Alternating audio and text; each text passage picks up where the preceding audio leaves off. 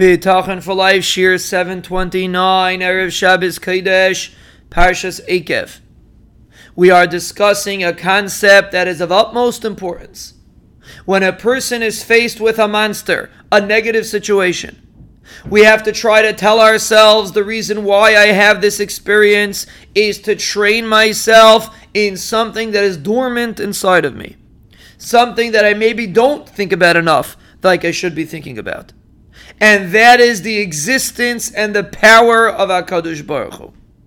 Because as we said, every single Aveira is because of a lack of an awareness of HaKadosh Baruch Hu's existence and HaKadosh Baruch Hu's might. And therefore, every time you're faced with an asayim, a person, Rahman al-Islan, is struggling with something. A person's afraid of a recession, afraid of gas prices, afraid of inflation, need a shidduch, a house, whatever a person needs. And it seems to be such a difficult situation, and you're getting stressed about it. What you're basically doing is ignoring HaKadosh Baruch Hu, because you're getting sucked in to the situation. The purpose of the situation was to train you to realize HaKadosh Baruch Hu's might.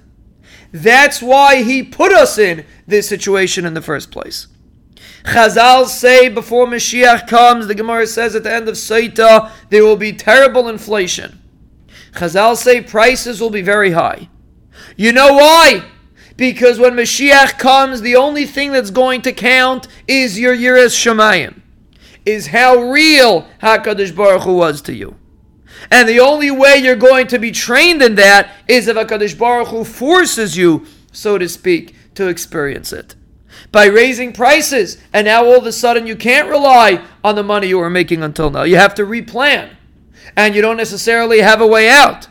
Then you're forced to realize that the Rabbeinu Shalom is stronger than your problem.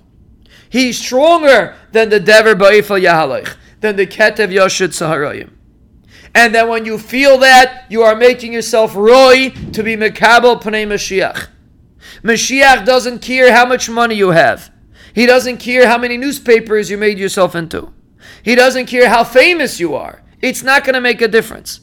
The only thing that's going to make a difference is your Yiras Shamayim, is your appreciation of HaKadosh Baruch Hu, is your realization of how powerful and how involved HaKadosh Baruch Hu is in your life. And the more you ingrain it in yourself, the more you'll be Zoiche to an Aliyah Be'ezer Hashem now and when Mashiach comes. And that's why the Rabbeinu Shalom created the situation. So next time you're faced with a monster, whatever that monster is, you have to tell yourself, the Rabbeinu Shalom put this here. He is hiding inside the monster. He created this situation on purpose that I shouldn't get used to relying on things that are going on around me. He wants me to have Yiras Shamayim. He wants me to realize His power and ignore all the other powers. And that's why He put me in this situation. And the more I repeat to myself these psukim, and I say Lo Sira, the more the Rabbeinu Shalom will take away these tzaros Rahman al-Islan.